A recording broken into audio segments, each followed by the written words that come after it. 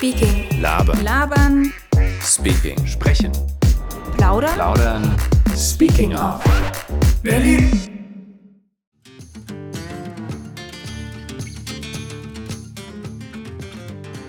Als Kind liebte ich es, zu Tante Gabi in den Garten zu fahren.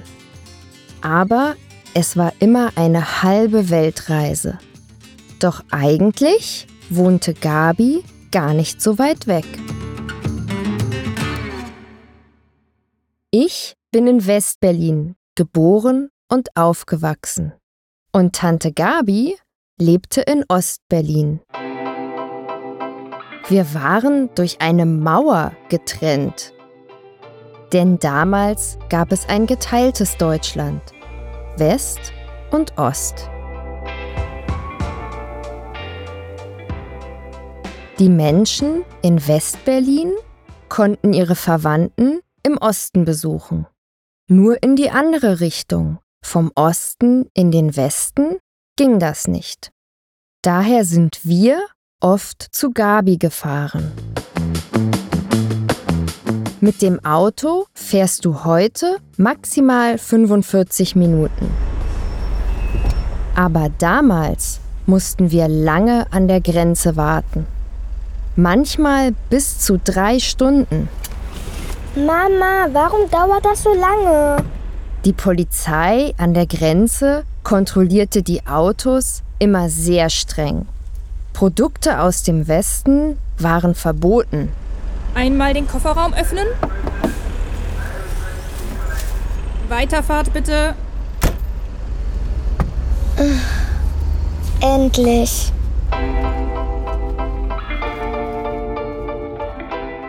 Aber meine Mutter schaffte es immer, Dinge aus dem Westen mitzubringen. Zum Beispiel Lebensmittel wie Bananen und guten Kaffee oder praktische Sachen wie Küchengeräte. Nur eine Sache hat meine Mutter Gabi nie mitgebracht: eine große Schüssel. Zu diesem Problem kommen wir gleich.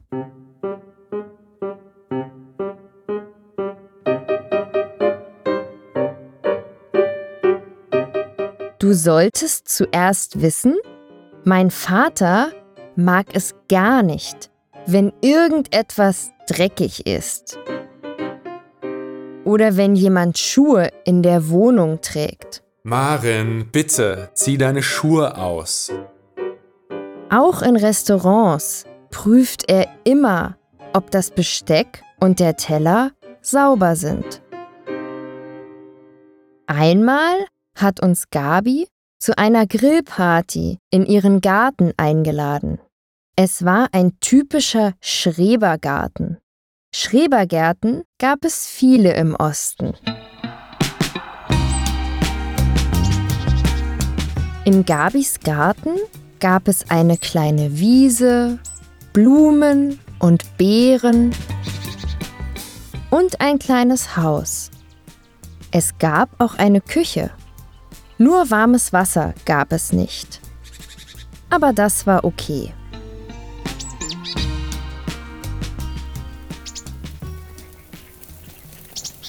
Die Würstchen und Steaks lagen schon auf dem Grill.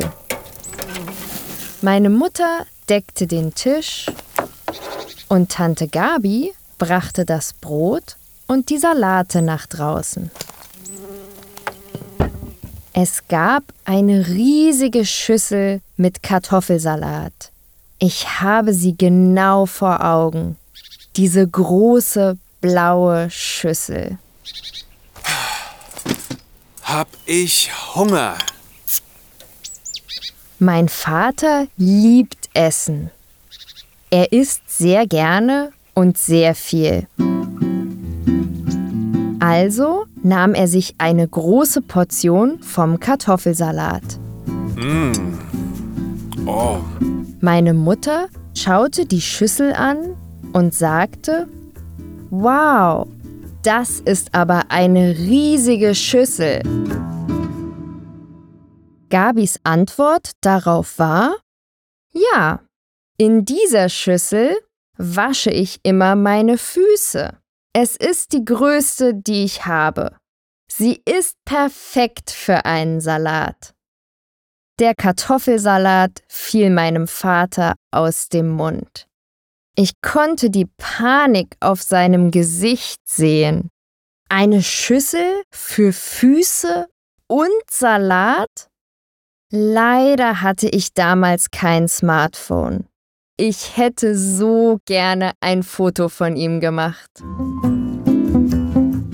Er sagte, hier gibt es aber kein warmes Wasser. Wie hast du diese Schüssel sauber gemacht? Alle haben laut gelacht. Nur mein Vater nicht. Seitdem macht mein Vater den Kartoffelsalat selbst.